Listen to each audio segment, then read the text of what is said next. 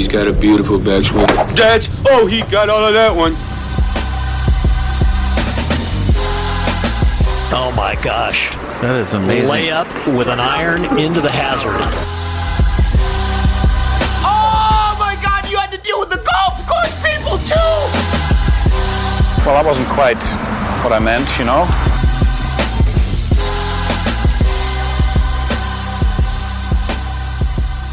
What is good, everybody? Welcome into the 73rd Hole, the official podcast of Golf Oklahoma. Sam Humphreys with you today, along with Taylor Williams and Jim Woodward. We might have Colby Powell call in later in the show. I know he is slammed with work, with the playoffs and the players meeting going on, and that's where I want to start, guys, is the players meeting. Guys, the PGA Tour is in full panic mode, and they had Tiger Woods fly in. By the way, so Tiger Woods flies into Wilmington, Delaware, gets in the car with Ricky Fowler. That's where I want to start. We'll start from the beginning, T-Dub. Can Tiger Woods please get a driver? T-Dub, he was driving again. Boys, I said the exact same damn thing when I saw the video. I said, what is going on? First of all, Tiger gets out of the plane, and he's obviously got a little bit of a limp. It seemed like that's going to be a constant thing that he has for the rest of his life. Then we see Ricky Fowler jumps out of the plane. So I'm like, okay, well, Tiger's having some sort of party going on, and that's great. So, but he gets off, hops in the old rental Nissan or whatever it was, and just hops in the driver's seat, and Ricky hops in the passenger, and they just cruise off. And I said the same thing, Sam. I mean, after everything that's gone on, we can't get our man a driver. But I think, Woody, I think at the end of the day, I think driving is just one of those things where celebrities can kind of feel like a normal person when they do it. And for some reason, to me, that seems like why Tiger just keeps on insisting on driving everywhere, even as dangerous as it has proven to be in the past. Well, it's only dangerous when he's going about 90 and on his phone.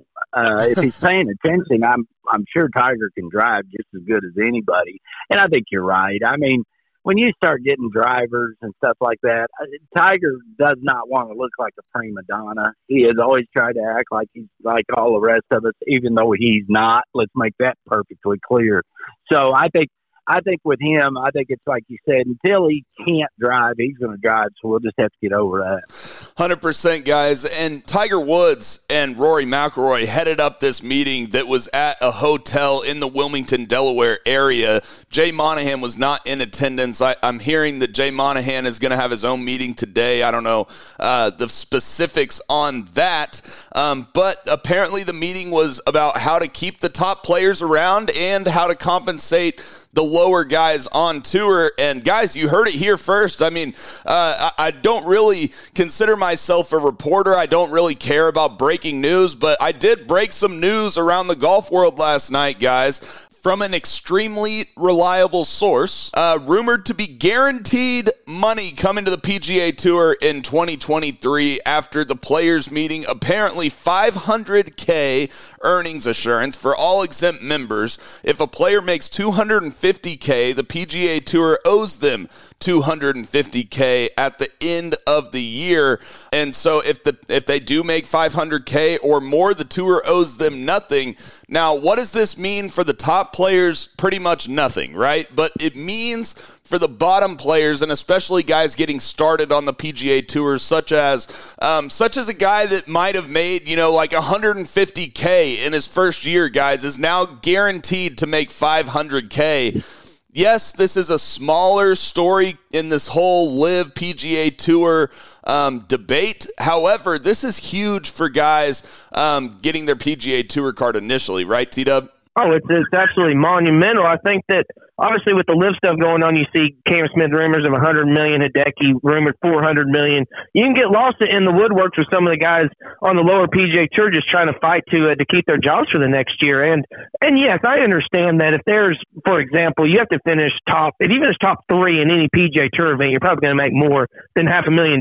So it's not, even for the guys that are just chasing, if they have one good week, they'll probably amount to that. But it's really good for, like you mentioned, the guys that are just coming out, just getting their feet wet, and it gives them a little bit more assurance because a lot of people don't realize a lot of these guys that are coming out doing this, guys, they still have sponsors that they're still trying to repay debts to from their mini tour journey. So this not only helps with that part of it, but it just helps with them not having the pressure, Woody, of trying to feel like they have to make a check every single week, which seemed like that's been the biggest complaint that we've had against the PGA Tour because they've tried to claim these guys as essentially employees whenever they don't make anything guaranteed with it. Yeah, I would have said I had this in 1990 when I got my card. But the bottom line with this is Liv has forced their hand. And it still irritates me really bad that the PGA is in this reactive move. That's what they do. They move. They're reactive. They're not proactive. This should have been done years and years ago. We talked to Ren about it on the podcast the other day. If you remember, I asked him, shouldn't you be guaranteed something if you're one of the top 125 guys in the world? And now the PGA is finally doing it. One of the reasons they're doing it, you guys know it, is they're trying to keep these guys that are up and comers from going to Live, because we all know it's kind of like a country club. What are they always trying to find at a country club? Junior members. Because they want those junior members to come on board to become regular members. And they need them, okay? If they can't get that source of that young guy coming out of college and they're losing them right and left, how are we ever going to get our next superstar? So kudos to Tiger Woods and Rory McIlroy and all those other dudes that are the making millions and millions and millions of dollars, saying, hey, we need to take care of these other guys. Whether we like it or not, we have to have a 156-man field for the PGA Tour to say the PGA Tour. If not, guess what they're going to be? They're going to be Live. There's going to be 50 guys, and that's all there's going to be because everybody else is starving to death. Right, and I want to clear a couple things up on this. The 500K apparently is not up front, and it will only affect guys who struggle and had full status. Woody, do you like that it's not up front, or do you think that it should be up front? No, I think they should be giving them a certain amount of money. 500K might be too much. I thought they should give them $250,000 no matter what. That way they can afford to stay out there for the year, and if they don't make it, they don't make it. But it's still bogus, if you ask me. They say, okay, we got $500,000 back here if you don't make it. But if you do make it, we're not going to give you anything. Really, that's still the PGA Tour guys, in my opinion, is looking dumber and dumber every day we go through this. Every day we see something else pop up. It's showing me that PGA Tour is not up to what the speed they need to be. They got caught with their panties down is what happened. And now they're going, oh, Lord, pull your pants up quick as you can. Let's cover this up as fast as we can. Well, guess what? They've already shown a full moon. It is a moon, and it's shining bright. Their panties are so far down, and they don't know what the heck to do. And so what are they doing? They're overreacting, in my opinion. T-Dub, I will say that the lower guys on tour that are going to get this $500 guaranteed $1,000, they owe a big thank you letter or steak dinner to Phil Mickelson and Taylor Gooch and Dustin Johnson and the guys that went over to Live first, because this would not have happened without those guys. I mean, let's just go back a few months, guys, when Phil Mickelson was literally crucified on the cross for talking about these exact same things. In all honesty, I know he phrased it a lot differently, and that was mainly the problem. But and also too, I want to go through here. So just pulling up the money list from this year. Currently, right now, the break even point for guys that made over 500,000 compared to less is right under 164. So there's been 163. There's been 163 players this year who have made more than 500,000. But you go down, out of the total guys they have listed, there's 247 of them. So you have almost just a little less than about 80 guys or so who would probably fit this criteria. And I don't know. It seems like this is just another example. I understand. I think this is a good thing. It's going to be better for the future of the PGA Tour. But where's the PGA Tour coming up with this money, Woody? I mean, they're just like basically pooping it out of their ass. I don't understand. They've had it. They've had it for years, and they've just hoarded it. If you look at the world we live in, there's a word that phrases it the best. It's called greed. And that's what it is. It's greed. It's nothing more than that. And they've always looked at those guys that are just on the border of getting on the tour or just barely making the tour as bottom dwellers. We need you, but we really don't give a damn about you, is what it really. And if I'm those guys, part of it is, I'm saying thank you, but the other part is thanks a lot that you finally had to do this. And it all comes back to Live. if Live doesn't exist, Taylor, you are so right. We don't see any of this, nothing of this whatsoever, okay? And I'll tell you this, boys, if you think that if the tour's throwing 500,000 out at the bottom of the barrel, if you don't think at the top of the barrel they're paying guys, well, y'all are living under a rock. 100%. Because that is again so bogus. We've all been cussing the guys that went to the Live, or we haven't, but some people have, about why don't they just tell us it's about the money? Okay, PGA Tour, why don't you just tell us it's about the money? You're trying to save your tour. So why doesn't everybody come clean? Why doesn't everybody just say what's out there and what's really happening? I get so tired of the lying and the cheating and the stealing going on in our world. I almost hate to read the news anymore. I really do. It just frustrates the hell out of me. Guys, I'm curious, and you kind of brought it up there, Woody, of the other side of what they talked about in this meeting, apparently. Let's talk about what they need to do to keep these top guys. Obviously, it's pay them, but how much would it? Let me put it this way. You're Tiger Woods for a day, T-Dub, but all you get to do is go talk to these players in this player meeting. Unfortunately, that's probably the most boring day of Tiger Woods' life. But you are Tiger Woods yesterday. What is your suggestion to keep the top 20 guys on the PGA Tour? I do think it's funny that Tiger is the one that's leading this. I understand he's the biggest catalyst in golf history, but it's a lot easier for him to talk about money and legacy and all that when he's won 82 tour events. No one else in that meeting is ever going to sniff 82 PGA Tour wins. So I think that it's pretty funny that he would be the one that's saying these things. But at the same time, what can they do to make it better? I think that what the PGA Tour has to rely on is that they have what we consider as the legacy. I understand it's not the same as the major championship, but still, though, they have the prestigious element to their name. So what you have to do is you have to create financial compensation that is enough to where, okay, you're not going to get as much money if you go to Live, as obviously, just because it's not going to be feasible. But can you get enough money to say, oh, if there's just a few $1 million left on the table, is that worth it to these bigger names to not have to deal with the media scrutiny and with the potential of not getting world ranking points, which is still out there? So to me, Sam, I think you just have to create a world to where the alternatives and the negatives from staying on the PGA Tour, which up to this point have been financially compensated, you have to get that to a point to where it entices these players more than just the Rory McIlroys and the Justin Thomases. You know, the guys like Hideki, Cam Smith, the Ben River, Cam Young, some of those guys. What is a financial number for them to be able to still enjoy the legacy of the PGA Tour and not want to go to Live, because $125 million is going to be hard for other people to come up with that. So I think that's it for me, Sam, just finding the fine line between trying to merge those two entities together. Yeah, and Woody, I'm curious to get your thoughts on kind of, we talked a little bit about this, but Phil Mickelson's legacy. Is it getting better by the day on stuff like this now that the PGA Tour is having these conversations, not only for the bottom guys getting the guaranteed $500K, but clearly they're having the discussion that Phil wanted to have in the first place with Tiger Woods, right? By far, we talked about this before we went on the air. Phil Mickelson and Greg Norman are still not high on my list, but they're getting higher every day. When all the dust settles, they need to all apologize to Phil Mickelson. Now, he handled it terribly. I'm not going to lie to you there. I think the way he handled it was absolutely horrible. And I think hindsight, he would agree with us from that standpoint. But anytime somebody comes out and raises a ruckus like he did, and everybody barbecues them, they barbecue them because they're on the defensive. They're going to call him everything they can because they kind of know, really he's right.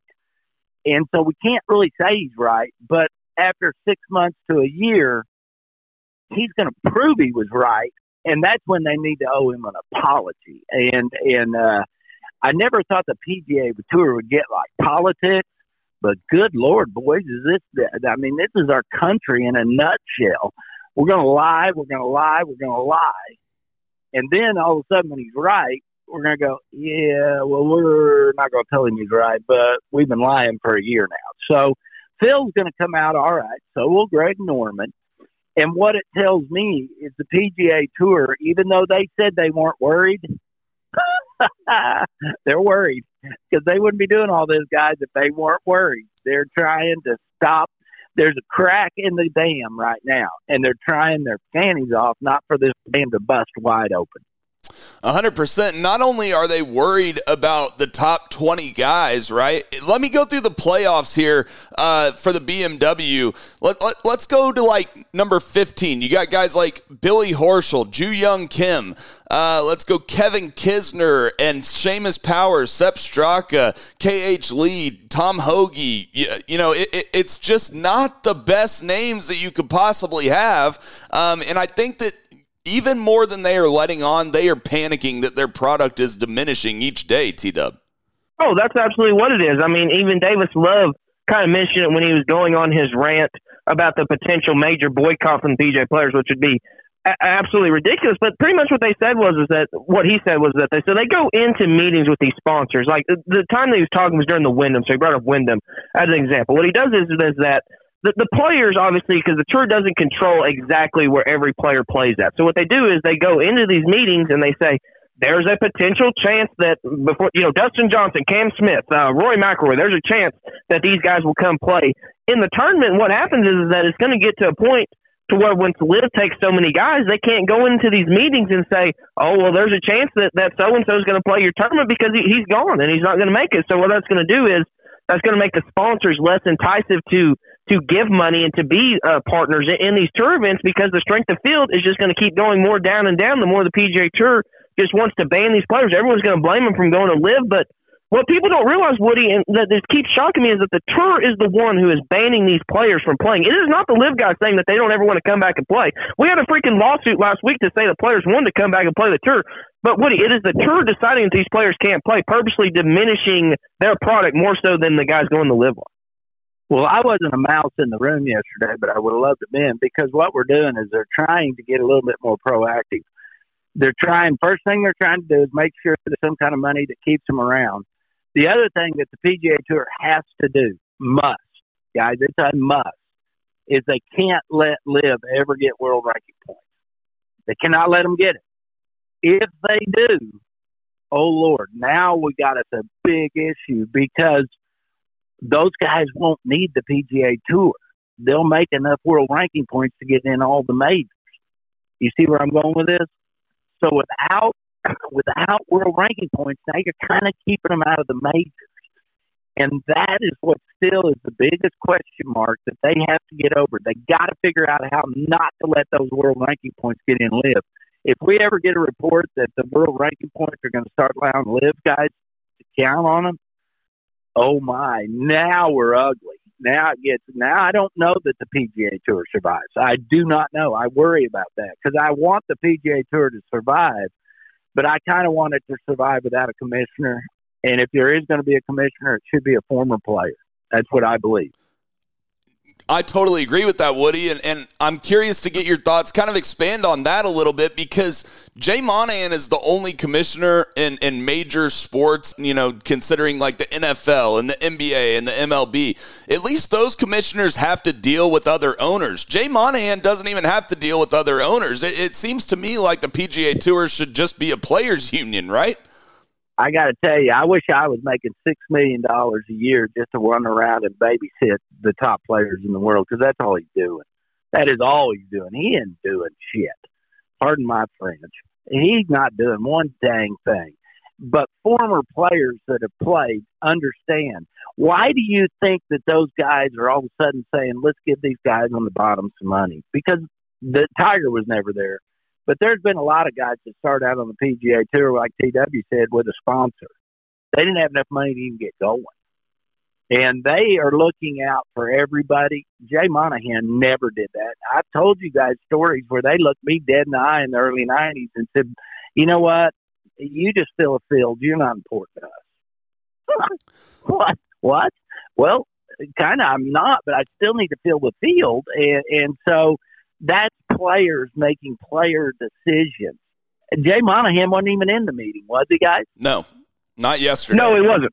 And Woody, on that same point, you brought up $6 million earlier. An article from The Athletic says that on the 2020 Tour tax return, Monahan was credited with earning $14.1 million. The only other player that year to earn more money than $14 million was Dustin Johnson. Ain't that crazy? Well, it's asinine is what it is. It's simply asinine. And shame on the players. I blame the PGA Tour players for this. That's who I blame, because they should have grabbed this bull by the horns years and years ago. And we talked about it last time. I told you I'd go to meetings and there'd be 20 guys in the meeting. They didn't care. The guys that were making the most money out there didn't care.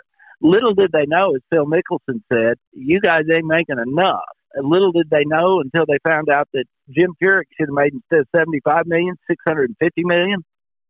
Gentlemen, I know that's a $75 million. I could live on that for the rest of my life pretty easily. But the fact is that he could have made $650 million, is what they're saying he would have made if he, with the new proposed PGA Tour as we know it.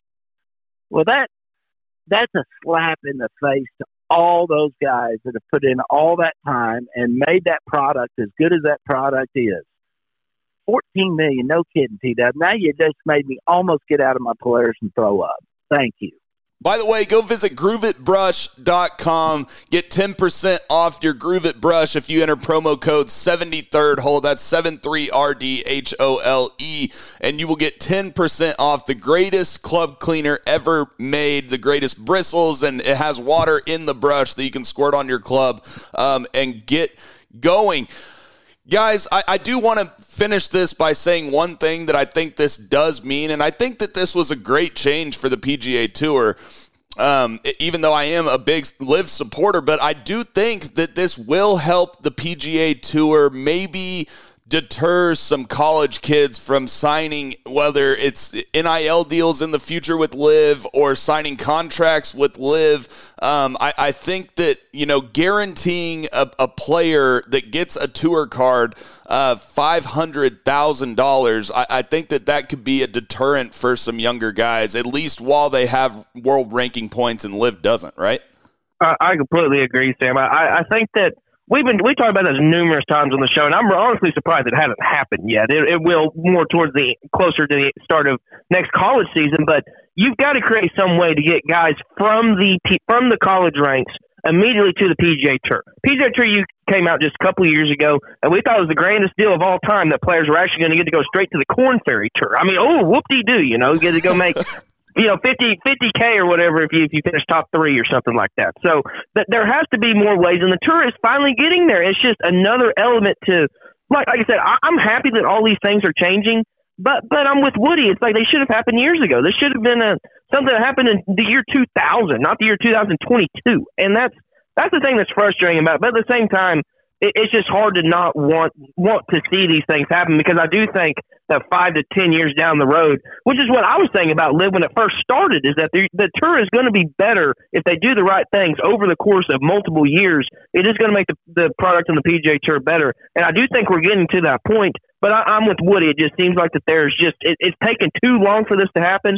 And every one of us know the reason why it's happening, and that's what's even more frustrating, that it takes competition for a monopoly to finally start doing things that are right. And hopefully the main reason I want LIV to keep having success is because the Tour will keep changing these things to make their product better. And we've already seen it. We've seen it in 3 months' time. We've seen purse increases. We've seen money for guys that are on the bottom of the Tour. We've seen so many things change to help this. And the LIV hasn't even been around for a calendar year yet. So I don't know, Woody, the changes that may happen over the next couple of years may be extremely great for the PGA Tour. No doubt. In any business, the way you get better is you have competition. If there is no competition, nobody cares, and they just run it the way they want to run it. This is changing the world we live in. And again, I think that is awesome. And that's why I've always been a fan of this LIV. I will stay a fan of this LIV, even if it folds. If it folds, they will have gotten a lot done to make PGA golf, or golf as we know it, better. And that's what it's all about. 100%. And the other thing that I'm a huge fan of is great causes, and that is exactly what we will be playing for at Oak Tree on August 29th for the End Alzheimer's Golf Tournament, #EndALZ Scramble, put on by Tyler Marks. It's a shotgun start at 9 o'clock, breakfast and lunch included. Great time for a great cause. Call Tyler Marks at 405-205-0662. That's 405-205-0662. We're going to hit a break, and then we're going to get the Golf Channel's own Colby Powell in here to give his thoughts on the players' meeting yesterday and maybe give a one-and-done pick for the playoff event this week. You're listening to the 73rd Hole, the official podcast of Golf Oklahoma. When something the size of a golf ball hits your roof, you need to call McRae Roofing. McRae Roofing is Oklahoma's designer roofing service specialist. For years, Jeff McRae and the experienced team at McRae Roofing and Exteriors have served fellow Oklahomans by helping them with their roofing needs. McRae Roofing uses only top quality materials and professional crews to make sure that each job is done right, so it will give you the years of service, security, and protection you need from the unpredictable Oklahoma weather. McRae Roofing offers residential and commercial roofing, ventilation services, and custom copper designs. McRae Roofing is dedicated to exceeding the homeowner's expectations. It's not just a roof, it is your home's crowning glory. Call McRae Roofing today at 405-692-4000. That's 405-692-4000. Make sure to also visit their website at mcrayroofing.com. That's MCRAY roofing.com. Don't get caught with a leaking roof. Contact McRae Roofing for your free inspection today.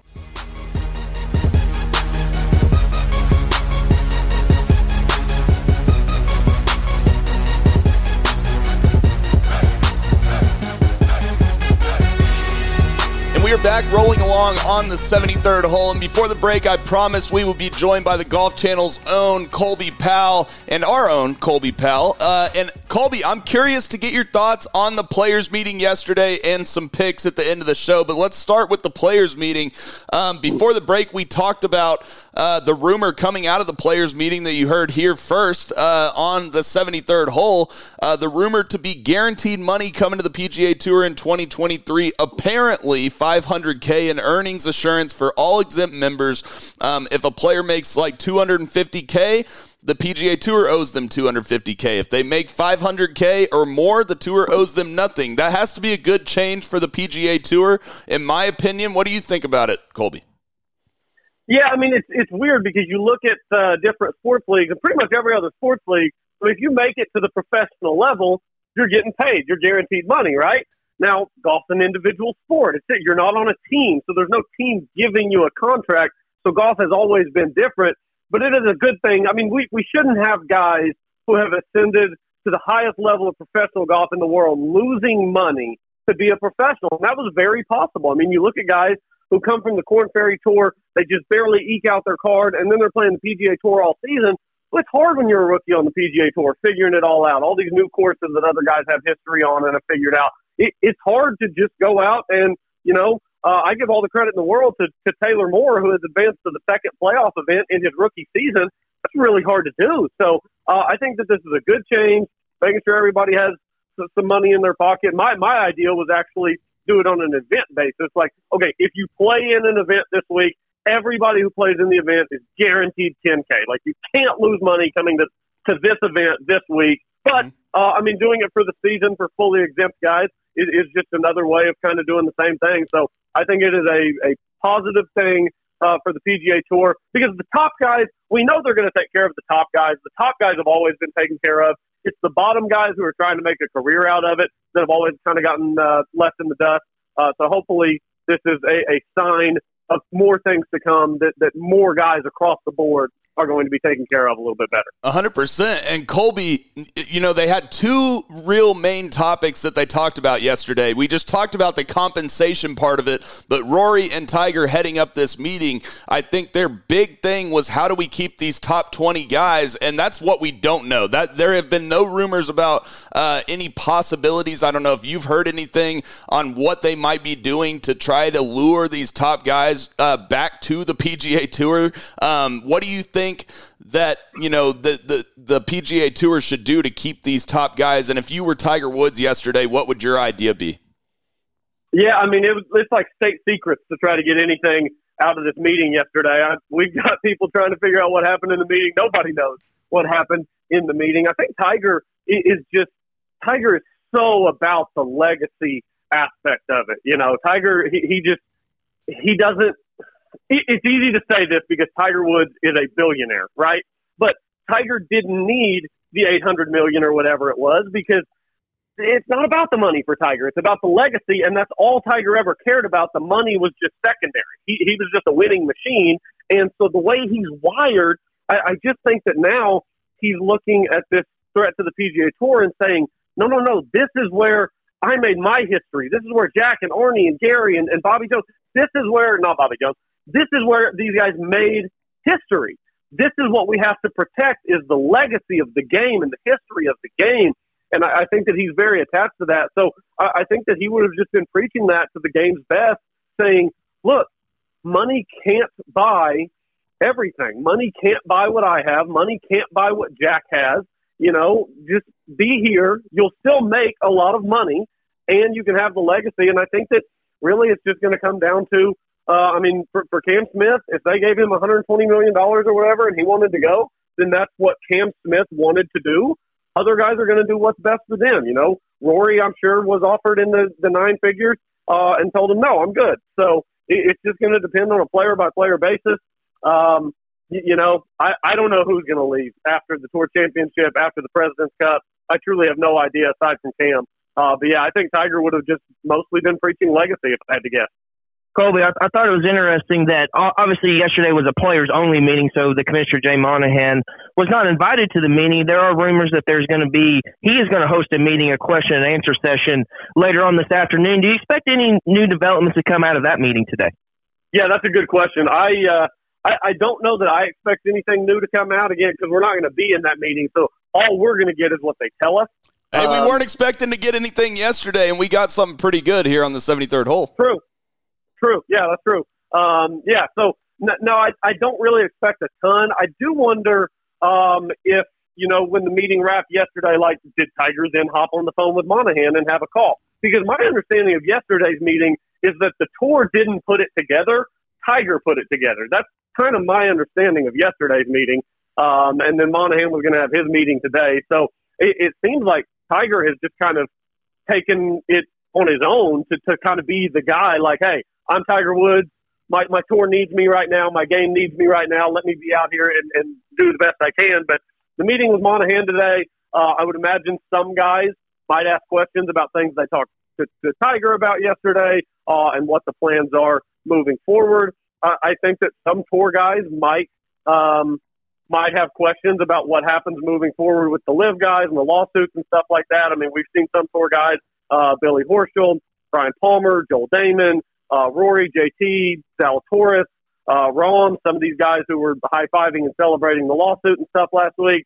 So I think that they might have some questions for Monahan about any law things moving forward. But yeah, no, I think that assuming Tiger's doing it on his own and then the tour's not having to beg for his help, and I think it's a good thing that Tiger is involved, almost becoming like a secondary commissioner who's, obviously he's not making the decisions, but a guy who can get in the room and talk to these people and get in their ear. By the way, y'all remember 3 or 4 weeks ago when I just randomly tossed out the theory that Ricky Fowler won't go to LIV because he's way too good a friend with Tiger Woods? And he hops off the jet with him.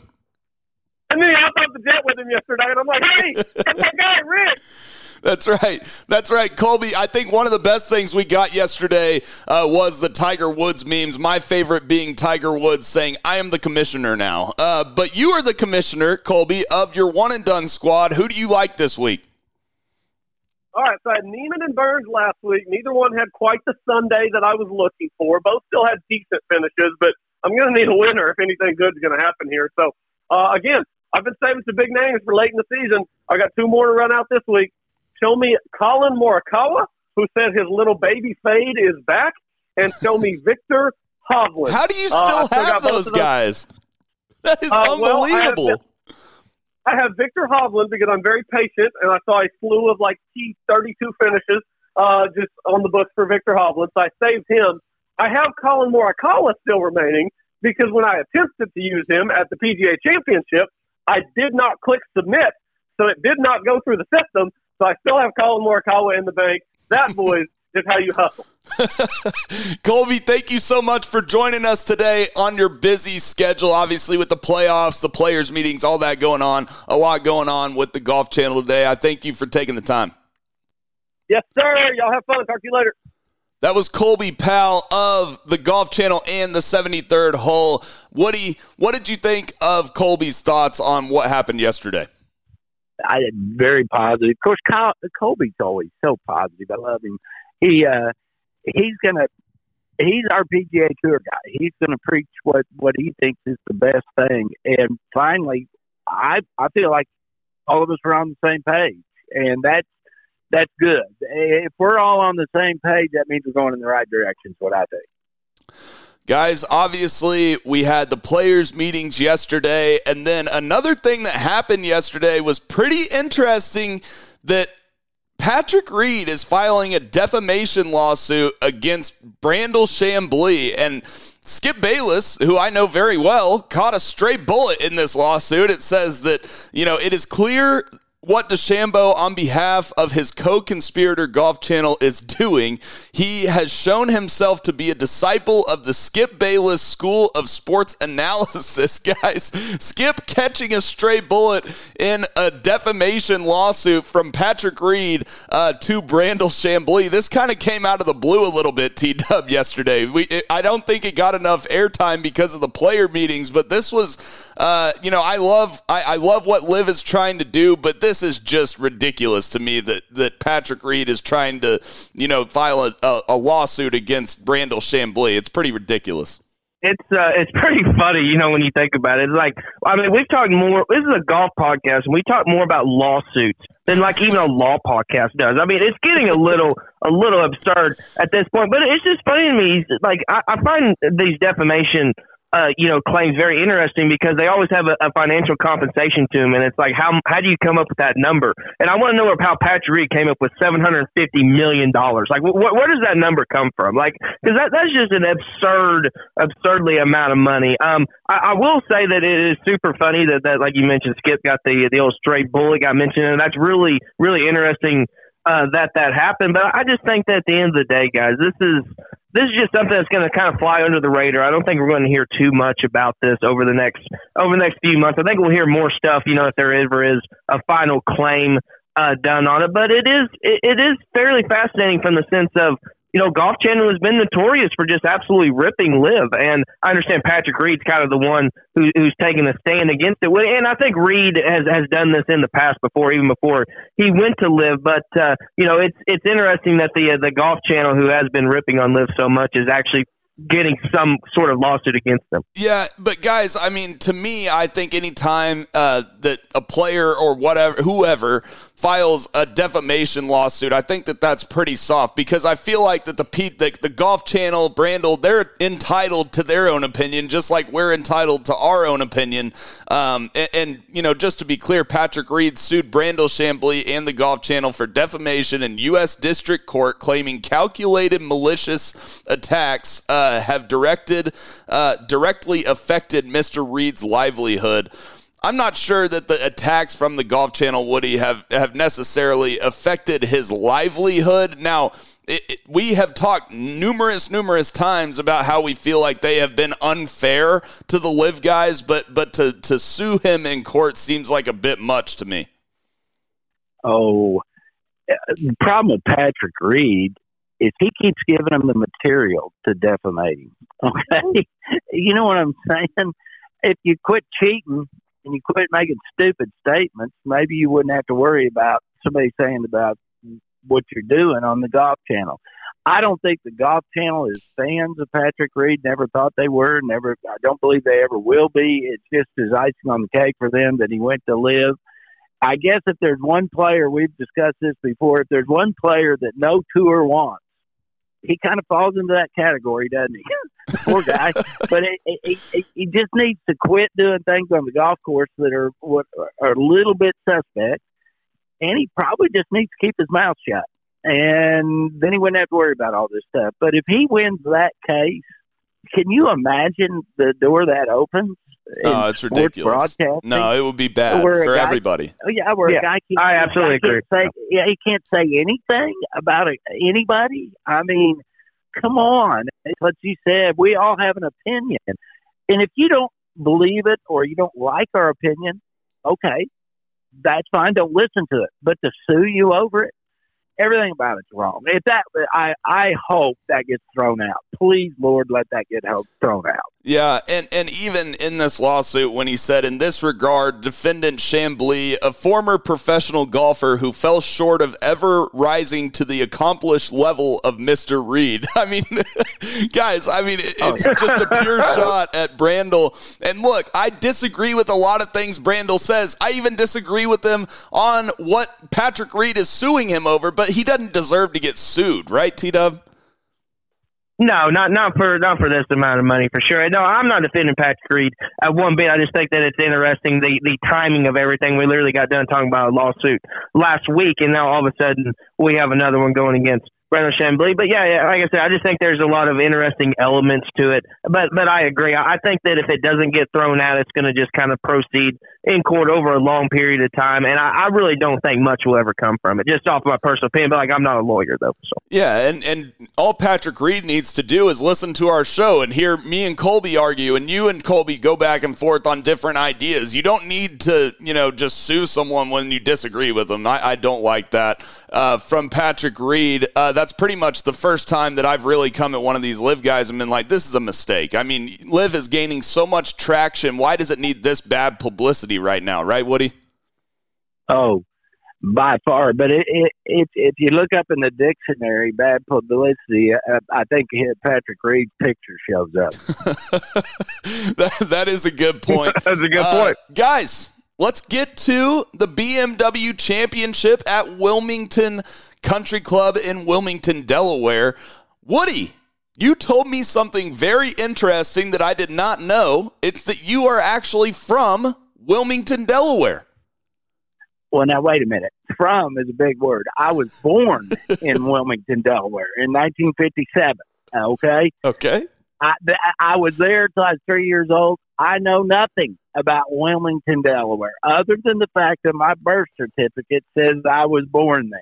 So I thought it was ironic when I saw this tournament was being held in Wilmington, Delaware. I went, wow, that's pretty cool. And then you guys were talking about nothing about Wilmington. You knew nothing about it, and I told you I was born there. So y'all, of course, being the journalists that you guys are, you pounced on it. So, yes, I don't have a Delaware accent.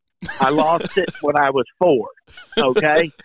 So, but other than that, I know nothing about Wilmington, Delaware, though. Honestly, I do not. Woody, it's funny you brought up the accent because I guarantee you that you could ask, anybody on the planet where they think you're from, and Wilmington, Delaware would be the absolute last place because I don't think anyone has your accent from the Philadelphia area, Wilmington, Delaware area. T-Dub. We do have some big-time names in the BMW Championship. Rory McIlroy is your favorite on Data Golf this week, Scotty Scheffler, and then John Rahm. And then there's a little bit of a drop-off to Matthew Fitzpatrick, Justin Thomas, Patrick Cantlay, Will Zalatoris. Just tell me your overall thoughts, not only of the golf course, but what type of player you might like this week. Yeah, so it's interesting. Wilmington Country Club has actually never hosted a professional event up to this point. They've hosted numerous amounts of amateur championships, especially back in the 50s and 60s. So there's a lot of history on this golf course. And you're exactly right, Sam. It is a good fit. I know Cam Smith withdrew from, obviously, hip discomfort was the reason that he's not playing. But, obviously, you look down, especially the top 10 just on the FedEx Cup rankings. Zalatoris moved up to number 1, with Scheffler still sitting there at second. Scheffler coming off a missed cut, something that's very rare for him. I expect him to bounce back this week. Looking on the analytics side, it seems like they're favoring guys that are a little bit longer off of the tee box. Seems like that this may be a course that has some holes where you can overpower it. So I've kind of built my lineup off of guys that are going to be positioning themselves well off the tee, because also too, you can't really look at guys who have putted well here because no one's ever played here really. So, people may be able to putt better on the type of grass, but you're not going to get anyone out there who's probably played this course more than 20 times or something like that at most, and that's probably only one or two special occasions. So the guys aren't going to know the greens a lot. So I'm looking for the guys who can position themselves well off the tee to give themselves a lot of birdie opportunities. Sam, Woody, talk about golf up in the Northeast, because I'm sure you've played quite a bit of golf up there. It's a lot different than here in Oklahoma. Obviously, here we have Bermuda fairways and Zoysia fairways and bent grass greens or Bermuda greens. Up there, it's pretty much all bent grass fairways. You have some bluegrass a little bit and bent grass greens. Just tell the people out there, the average amateur that might not know, how much different it actually is playing up in the Northeast of America. Most of the time when I played in the Northeast, you were going to see tree line fairways. Very difficult fairways to hit with the driver. Then with the ability to grow the rough, usually it'll be like what you said, that bluegrass. They can grow it really quickly and really deep because it's cooler normally up there, which means the bent grass greens are always better, because we all know what really is hard on bent grass. It's called heat. And Oklahoma is finding that over the years that Southern Hills actually had to put in that cooling system underneath their greens if they wanted to stay with bent. Because in the summer we're stressed and we have to have fans and we have to put a lot of water, which softens the greens. So they don't have to do that up there. So I look for a golf course. Again, I hadn't even seen one picture of it, but I look for a golf course that, like most up there, will be tree lined, there'll be heavy rough, and the greens will be slick. And usually on those older school golf courses like Wilmington Delaware Country Club, I'm going to bet those greens are small. I don't know, but I'm going to guess they're small. So you're going to really want to keep the ball below the hole. But they're pros. They'll figure it out real quick. Guys, I found this interesting. On Data Golf, they have live predictions of what they think will happen. And right now, to win the overall FedEx Cup after the Tour Championship, Scotty Scheffler has a 24% chance to win. Will Zalatoris has a 16.2% chance to win. And Rory McIlroy has an 11.7% chance to win. Then it drops all the way down to Matthew Fitzpatrick at 5.2. And then this week, what I found really interesting, T-Dub, was that Data Golf actually predicts that Will Zalatoris will jump Scotty Scheffler to the top spot. Yeah, that is interesting to think about. So they must think that, they would predict that more times than not Zalatoris would still stay number one, because he still is number one over Scheffler, who's in second place now. But I do think Scheffler will have a good week. But we saw it last week. I mean, Zalatoris was, 13th or whatever going into last week, and he moved all the way up to first. So just for comparison's sake, 13th place right now is Cameron Young. So he's almost 1,800 points behind. So he would have to double his amount of points to win there. I can't remember off the top of my head how many points, FedEx points you get for winning one of these. But nevertheless, even guys like Max Homa down in 16th place, Jordan Spieth down in 17th are in position to put themselves up in that top five, because it's so interesting, because like at for the Tour Championship, first place obviously starts at 10 under par, then second starts at 8 under.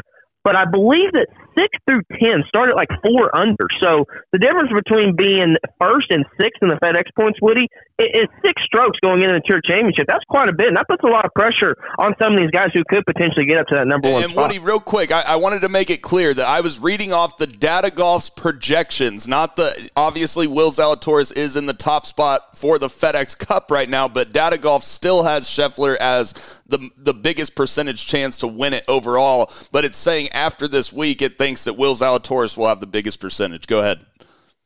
Oh, I think that's what we talked about last week, and that's why I don't like this deal, is you can make up some big ground if you have 1 or 2 good weeks.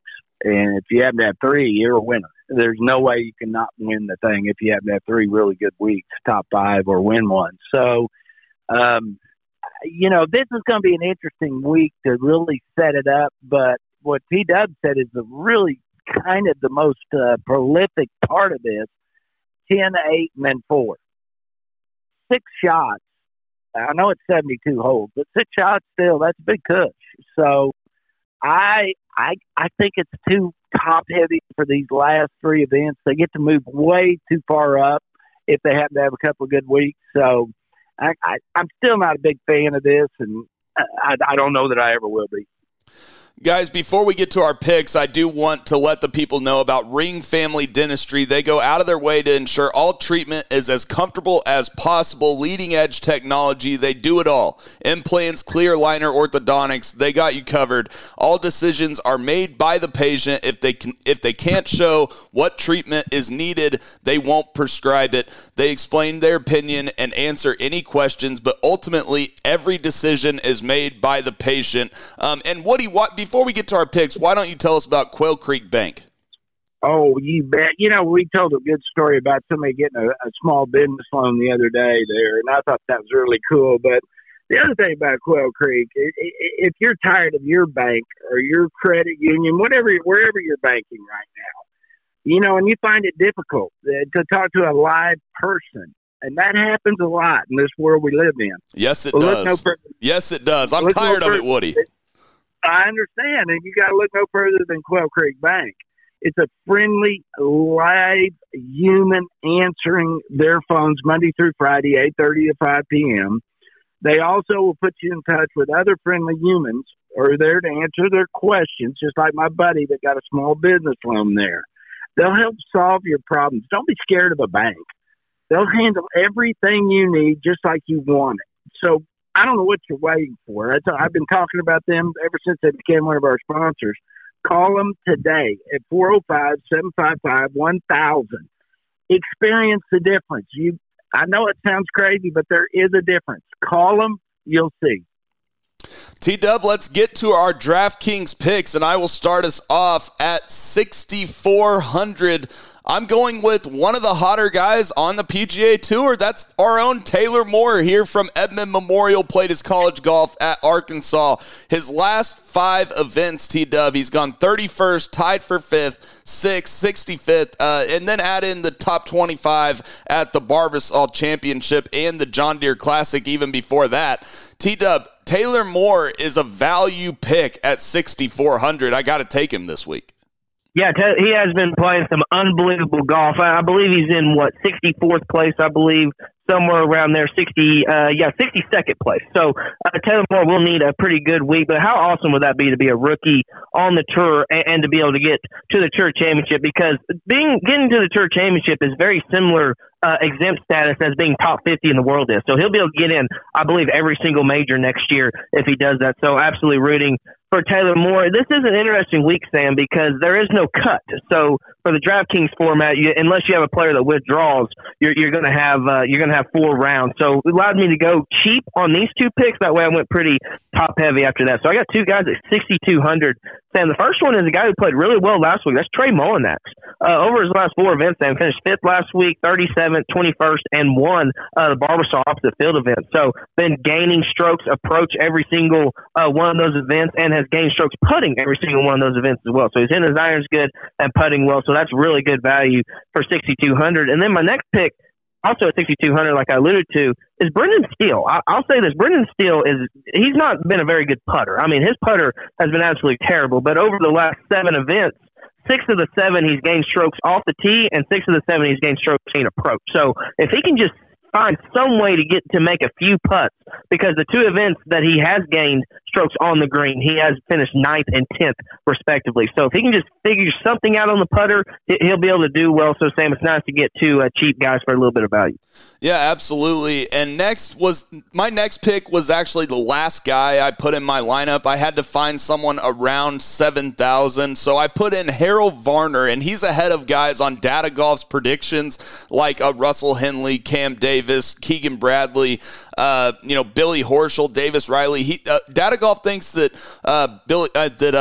Harold Varner III is going to play some really solid golf this week. 2 top 10s on the year, 13 and 20 made cuts. Not his best golf lately, but I do trust Data Golf, and 6,900, I'm just looking for a guy that might this week finish, top 30 or so, T-Dub. And then my next pick, I am going up from 6,900 to 8,100, a guy I had last week. That's Aaron Wise, guys. And Aaron Wise has been playing some sneaky, really good golf lately. Tied for 31st at the FedEx St. Jude. But before that, a 13th, a 34th, a 2nd at the Memorial, a 27th at the U.S. Open. Aaron Wise sitting there, what did I say, at 8,100 is a little too low for me. 4 top 10s on the year, 17 and 22 made cuts. I think that that's a value pick that allowed me to go a little more top-heavy at the top.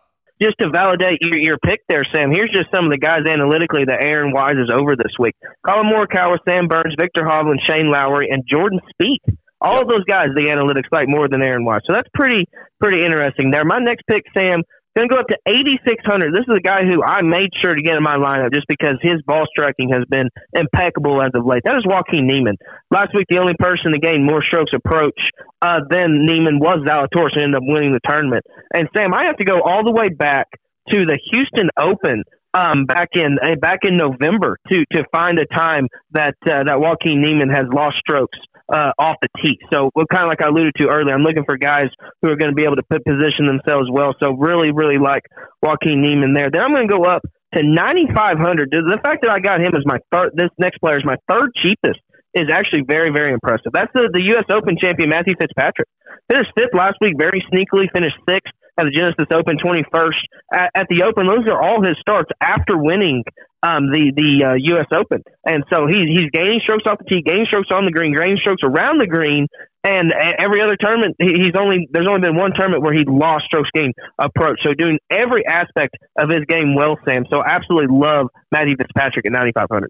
T-Dub, what am I always looking for on DraftKings? It's 2 things. It's value and a guy that I guarantee will make the cut. Well, there's no cut this week, but I guarantee that this guy finishes in the top 20. That's my best bet of the week. That's Sungjae Im. He finished 12th at the FedEx St. Jude, 2nd at the Wyndham, 2nd at the 3M. The guy has been playing some really great golf lately, and he's only 9,100 on DraftKings this week. 8 top 10s on the year, 19 of 23 made cuts. Sungjae Im is way too low at 9,100. And then I'm going to go up to 9,700, T-Dub.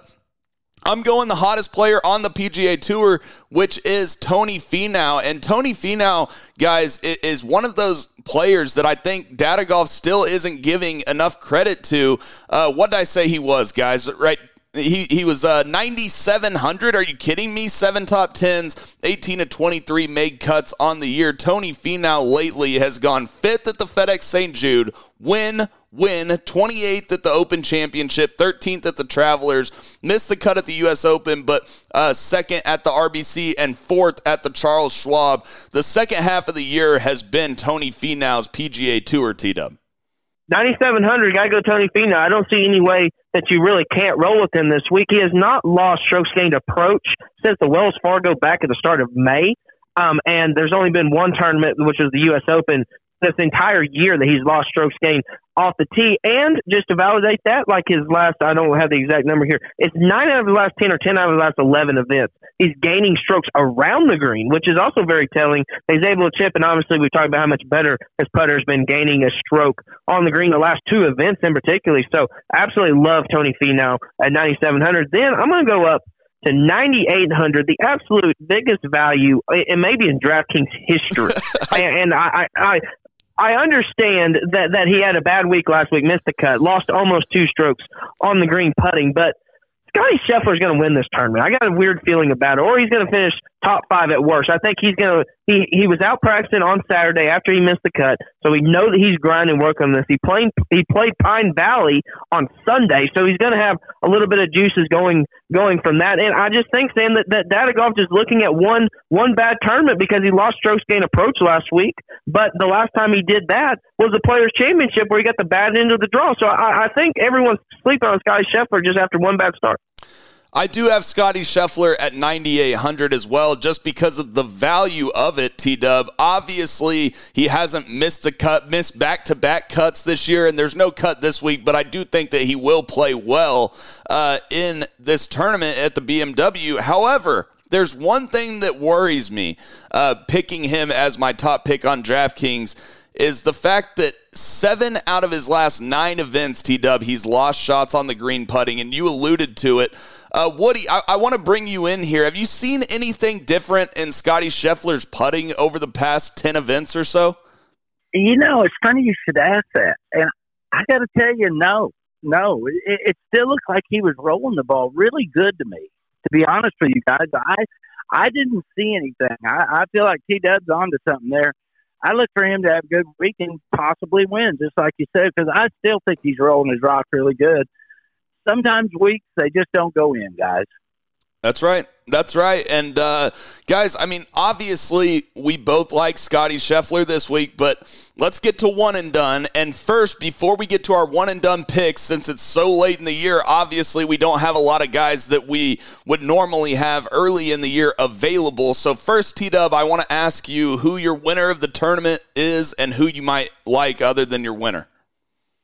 So I do think Scotty Scheffler's going to win. I really do. I don't know what it is. I got a weird feeling that may set up well for him to obviously he would jump to number one again in the FedEx rankings and be positioned to be the heavy favorite at East Lake. So I think the analytics, everyone is sleeping on Sam Burns. I like what I saw last week from him. Got off to a good start early in the week and then just kind of fizzled off there on the weekend. Zalatoris, I think, could easily have another good week and come back. And then we both got him in our DraftKings. Tony Finau just playing absolutely impeccable golf. It seems like, Sam, that this is the time of year to where I feel like current momentum is so important because for whatever reason, it seems like guys just get in the playoffs and get on these little bit of runs and just keep riding that momentum. And I think those are the types of guys that'll keep it rolling.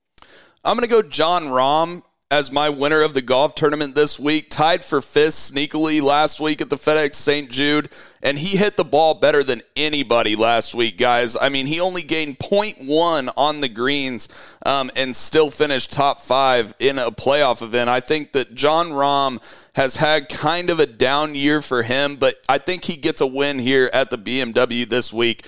As far as my one and done, T-Dub, I have a question for you. Now, we heard Colby talk about the guys that he had saved. I have one guy saved, but I don't know whether to use him this week or next week, and that's Scotty Scheffler. Do I pick Scotty Scheffler this week if I think that he's going to have a good week? You know, it's interesting because if he wins this week, then he'll be, like I mentioned, he'll be in a great position to win next week as well. So, and I do believe that the way the format is structured, I think next week pays a little bit more money. So in that theory, because I actually have Scotty Scheffler saved as well, and I'm going to use him next week. So if you're going off my philosophy, I say he's going to win this tournament, but then I'm also saving him for next week when I have the opportunity. So in all honesty, if you think he's going to play well, I don't think he's in a lose-lose situation. I think that the trouble you'd run into is if he doesn't play very well this week, then he may jump. I don't think he would jump down more than to like third or something like that. So he'd still be in good position to score well. But if he does finish whatever, he may drop down next week. So I don't know, Sam. It's an interesting conundrum you're in. Yeah, so I don't think I'm going to pick Scotty Scheffler in the one and done this week. I'm going to save him for next week. I think that you just convinced me that, if he has a good week this week, he's going to be right up there for the Tour Championship. Even if he has an average week, he will be. T-Dub, I am going to go, and we'll go back and forth here since we don't have Colby, but I'm going to go Brian Harman as my first one-and-done pick. He's been playing some really solid golf lately. Third at the FedEx St. Jude, 71st at the Wyndham, but he had a tied for 6th at the Open Championship and a tied for 8th at the Travelers. I really like Brian Harman this week, and obviously I'm going more based off current form. Well, yeah, it's funny you mentioned Brian Harman because it was interesting last week on the broadcast. Paul Azinger thought that Scott Tway is Brian Harman's caddy, shout out friend of the show, and Paul Azinger thought that Scott Tway was on Lucas Glover's back. So I thought that was an interesting shout out that Scott Tway got there. So I hope that he has a good week as well. I'm going to go with Adam Scott as one of my one and done picks. Sam finished 5th. Last week, gained almost 2 strokes on the green putting, so he's got the broomstick figured out, gained some strokes around the green as well. So really like what I've seen from Adam Scott. And I'll say this, I understand that they've never had this tournament at this course, but going back in the numerous times that he's played this BMW Championship, I believe it's 11 times, 5 of those he's finished inside of the top 9. So I think that there's something to do about this time of year where Adam Scott plays well. So I'm going to go ahead and use him because I'm not going to use him next week at the Tour Championship. T-Dub, I am going to go with Terrell Hatton. And this is a guy that in his last 5 events has gained shots on the field putting. 31st last week at the FedEx St. Jude, but an 8th at the Wyndham, an 11th at the Open Championship, and a tie for 24th at the Scottish Open the last 4 times that we've seen him. So Terrell Hatton, not my favorite pick, but he's just who was there, T-Dub. Yeah, at this time of year, you got to use who you have left. This is one guy who I have been able to for somehow not use, and I'm going to roll him out there. That's Cameron Young. I think he's going to have a really good week. I mentioned guys who excel off the tee. There's only been 2 events all year, Sam, or I guess going back to the middle of January, where Cameron Young's lost strokes off the tee. So he absolutely can bomb the ball. Everyone knows that. And he's gaining strokes approach his last 3 weeks. Didn't putt very well last week and still finished around 30th. Obviously made the cut. So I expect Cameron Young to play pretty well, and I bet he's played a lot of golf up in that area soon. Woody, any parting thoughts on the BMW Championship? I find it curious. None of you guys like Rory. He is the top favorite on Data Golf. Well, he hadn't played in a few weeks. I don't know how many weeks he's taken off, but boy, I tell you what, I think he's going to be tough. I kind of like him this week, believe it or not. I don't know why. He hasn't been playing much, but I kind of like him. Do you think that any of the players' meetings will be a distraction, Woody? No, I think in a funny kind of way, that kind of builds his ego when he's up there with Tiger. He's sitting right there with Tiger, so that makes his ego pretty big. And I think he's going to come out strutting this week and try to prove everybody I'm just short of the king. Guys, on our radio show last Sunday, we went over the top 10 douchebag moves that you can make on a golf course.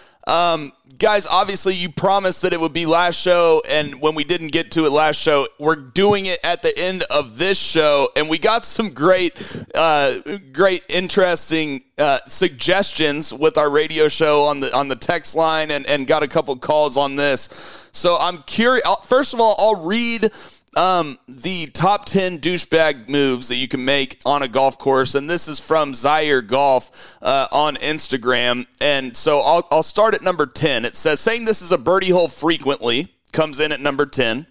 Number 9 is complaining that your approach shots are getting too much backspin. So I'm 2 for 2, guys. I am 100% a douchebag so far because I've done both of those things. Number 8 is asking someone what their handicap is within 3 minutes of meeting them. That is a definite douchebag move. Wearing long white pants when playing in the heat as if you're on the PGA Tour. That's a pretty good one. That's even worse if you play in Oklahoma where it's 115 degrees. That's right. Saying hit that one off the toe after hitting a 330-yard drive.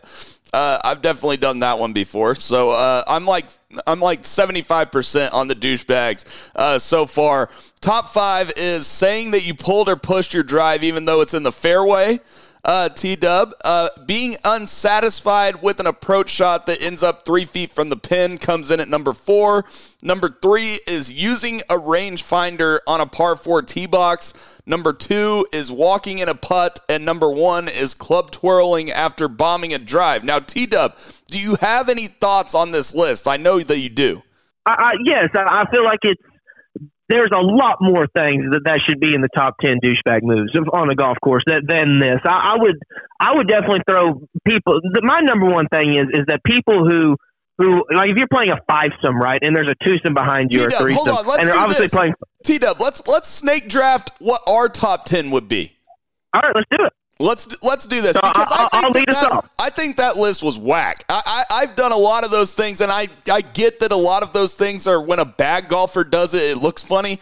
But Woody, you're included in this, so we're gonna go back and forth like we do for DraftKings, but for top douchebag moves that you can make on a golf course. I'm coming in at number 1 on a golf course or off a golf course. I don't care. It's a douchebag move either way. I'm going popped collar guy. Has to be number 1 on my douchebag draft. That's a good one. Go ahead, Woody. one of my pet peeves or douchebag move is the guy always hanging his leg out of the cart and driving kind of crazy. I always wish he'd hook a tree or something and break his ankle.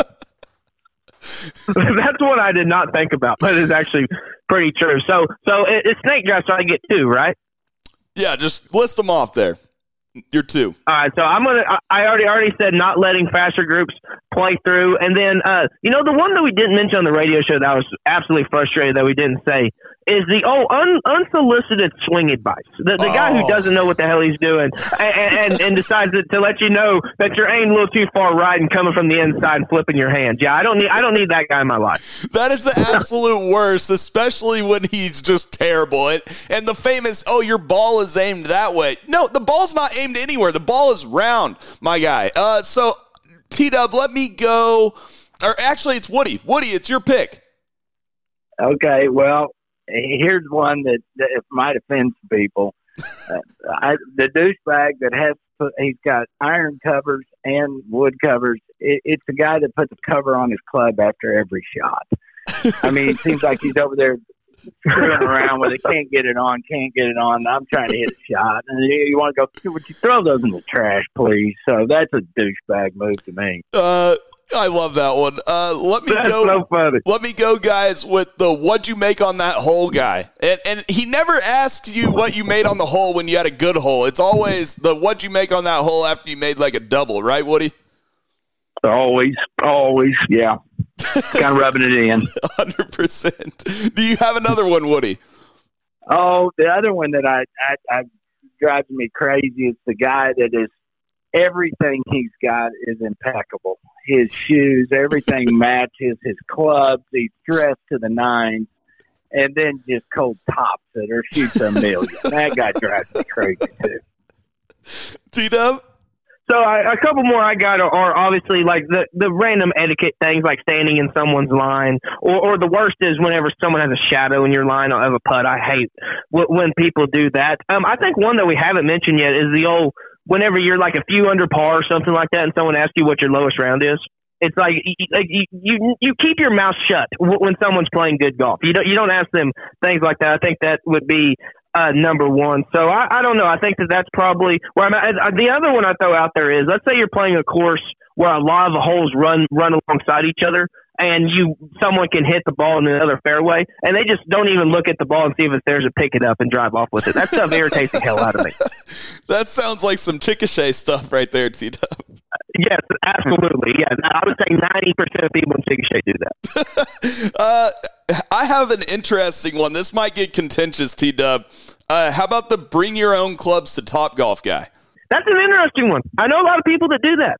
A lot of people. I've done it before. I haven't done it every time, but I've done it before. So I will say that there is. Let's put it this way: if you take the clubs into Topgolf, it sets you up for a lot of other things, right? Because you could be scrutinized a lot more for that. So I think it's better just go in and have a good time and use the whatever clubs they have on the rack. It definitely sets the expectations higher, for sure. So I think you're setting yourself up to get made fun of a little bit. One more that I will say. I will say this: if you're going in there to try to, because they do have leaderboards and stuff up there, if they're on the different challenges. So I guess if you're actually good enough and you go in, you try to do that. I think it's a little different, but if you're a 25 handicap or so, just go ahead and use what's on the rack. This kind of goes along with it. I have the full practice session before playing beer golf with your buddies guy. There's always that one buddy that wants to get there like an hour before and treat it like the U.S. Open. Yeah, well, we've left out the one really critical one. How about the douchebag that's ball hawking and holding you up? Oh, he's on a par 3. Got the long ball retriever down there in the weeds. Yeah, he's got the long ball retriever, and he's like a kid on Easter egg hunt. He found this honey hole, and he won't wave you up, and he's right in your way, and he's out there ball hawking. That's a douchebag. Oh, that's good stuff. Let me see. Oh, I had the can you please turn down your music guy. There you go, too. Yeah. No, you got to enjoy the rhythm, man. Yeah. Let's see. Oh, and then this should probably be really high on the list, T-Dub. It's the talks about every shot from his round after the round guy. Oh, absolutely. And it's even worse if you never talk about your round unless it's good. So it's like the one time a month that you strike gold, you tell everyone about everything, and especially if you get to having a few beers, that can absolutely do it. The last one on my list I forgot to mention is the 15 to 20 handicap that has extra stiff shafts. That is good stuff. I've seen that many times. Woody, this is my last one, and I think that you can probably relate to this playing competitive golf. This is more of a competitive golf one, but you always had the one buddy that went back out to watch the final groups finish when they played good, right?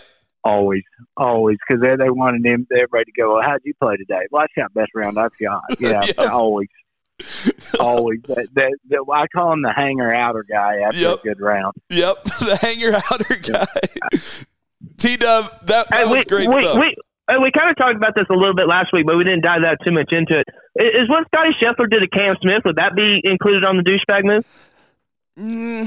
I mean, it's definitely bad etiquette. I think that, by the way, I mean, I can't remember whether we talked about this on the radio show or the podcast, but I think that was just a situation where he wasn't paying attention and Cam gave him a funny look because it wasn't – he definitely wasn't thinking about Liv in the moment. I think that Scotty was kind of upset and in his own head and kind of walked in front of him. He didn't walk in his line. Now, if he would have walked in his line, that would have been major douchebag move, right, Woody? Oh, by far. I mean, that's a teeter in there. I think you could call him a douchebag for being so pissed off at himself that he didn't care about his other competitors. Oh, absolutely agree. I agree with everything y'all said. I think I mentioned this before, but it's just if the only time that you don't do that is if there's a bunker or a water hazard behind the person, right, who's reading the putt. Right. Then it's kind of a little bit. Yeah, but if there's room to go around, then you go around. So I think that I agree with Woody. It kind of teeters on the line of being non-douchebag, but so I'd probably go about 55% non-douchebag, about 45% douchebag. All right, guys. Well, I'm very excited to watch the playoffs this week at the BMW Championship in Wilmington, Delaware, Woody's hometown. Please follow at the 73rd Hole on Twitter, at 73rd Hole on Instagram. Hit us up, and we will answer your questions. T-Dub, any parting thoughts? No, I think it's going to be very, very, very interesting. I understand there's so many things going on outside of the World Golf with Players meetings and all that stuff, but I'm very interested to see the golf.